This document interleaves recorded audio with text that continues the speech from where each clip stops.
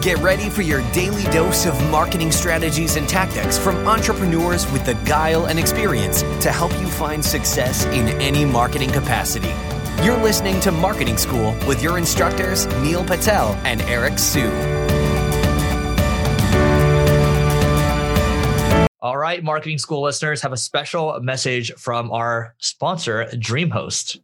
If you want to rank higher on Google, you want to make sure your website loads super fast. Check out DreamHost. Not only is their solution super affordable, it'll make your website load faster, and they have amazing tools and support for your business to ensure that you grow and succeed. Welcome to another episode of Marketing School. I'm Eric Siu. And I'm Neil Patel. And today we're going to talk about how to outmarket a multi-billion-dollar company. You know what, Neil? What's interesting, we talked about this maybe like 10, 20 minutes ago, but we're looking at my shoes, the Allbirds, and we had a little conversation here about them versus like Nike and Adidas. Allbirds are really popular. My buddy actually just got me them for my birthday. Oh, nice. Yeah. Yeah. And Allbirds... Do you wear them? No, I'm wearing dress shoes right now. Allbirds, they've raised a lot of money now. I think over $100 million.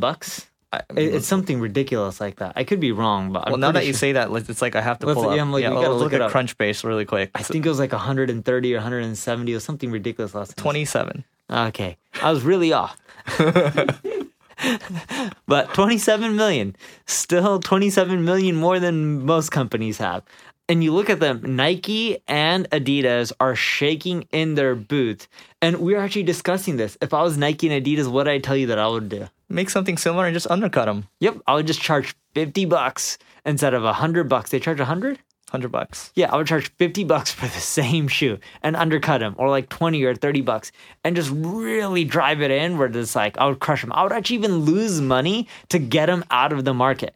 Now, again, I'm crazy, and Eric's kind of crazy too, and I don't mean that in a bad way, but we'll do whatever to crush our competition.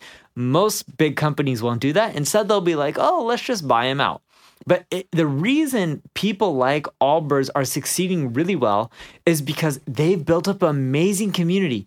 Whenever you're releasing your business, your first 1,000 buyers or your first 1,000 fans, your visits, the community, they're the most important people because that'll depend on who your next 1,000 or next 10,000 or 100,000 are going to be. So your first 1,000 fans, community members are the most important. Now, to give you an example of this, Eric, when you bought those shoes, you told me about them. Why do you think they're so awesome?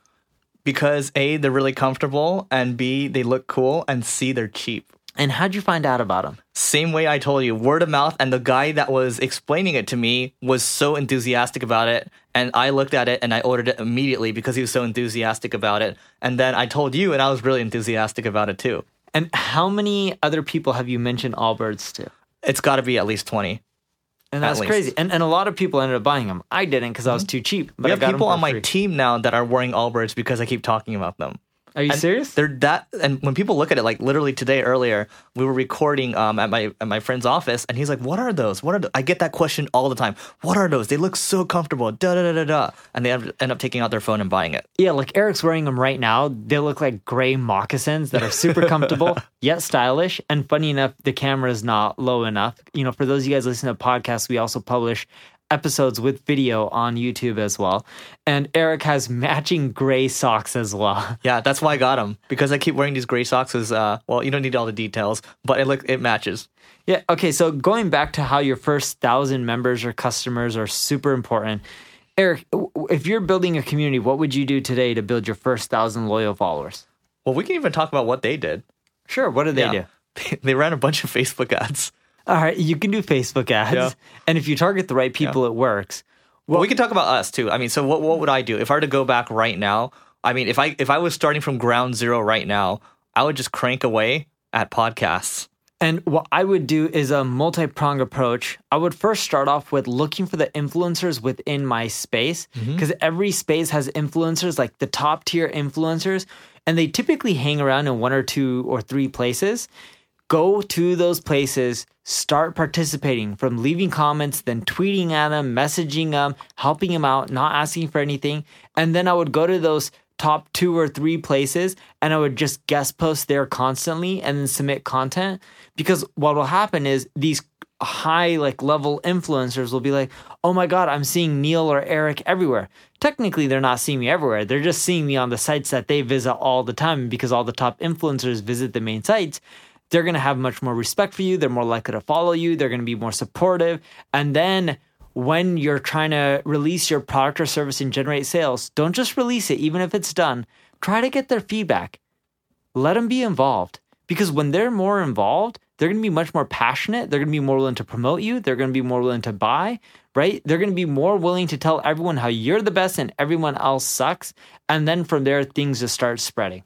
Yeah, and more people, to Neil's point, more people tend to buy from influencers. So full disclosure, I'm an investor in a company called Unity Influence. It's kind of like Google AdWords for influencer marketing. You can go out to there and then they will give you quotes on how it is to work with these influencers. If you're looking to launch a consumer product, for example, this might be the right fit for you, or you can just reach out to them directly through DM. But I mean, either way, the audience that you're looking to reach, a lot of these people have the audience already. So how do you go about there and build relationships with these people to get in front of these people and start to build up your fan base? Like Allbirds started with Facebook ads, but now they're working a lot. If you look at their Instagram, they're doing a great job there. But that's how you can start to outmarket or outmaneuver a multi-billion-dollar, or in this case, 2 multi-billion-dollar companies. Neil, anything else? That's it for mine. All right, go to singlegrain.com/giveaway to check out our marketing goodies to grow your business, and we'll see you tomorrow.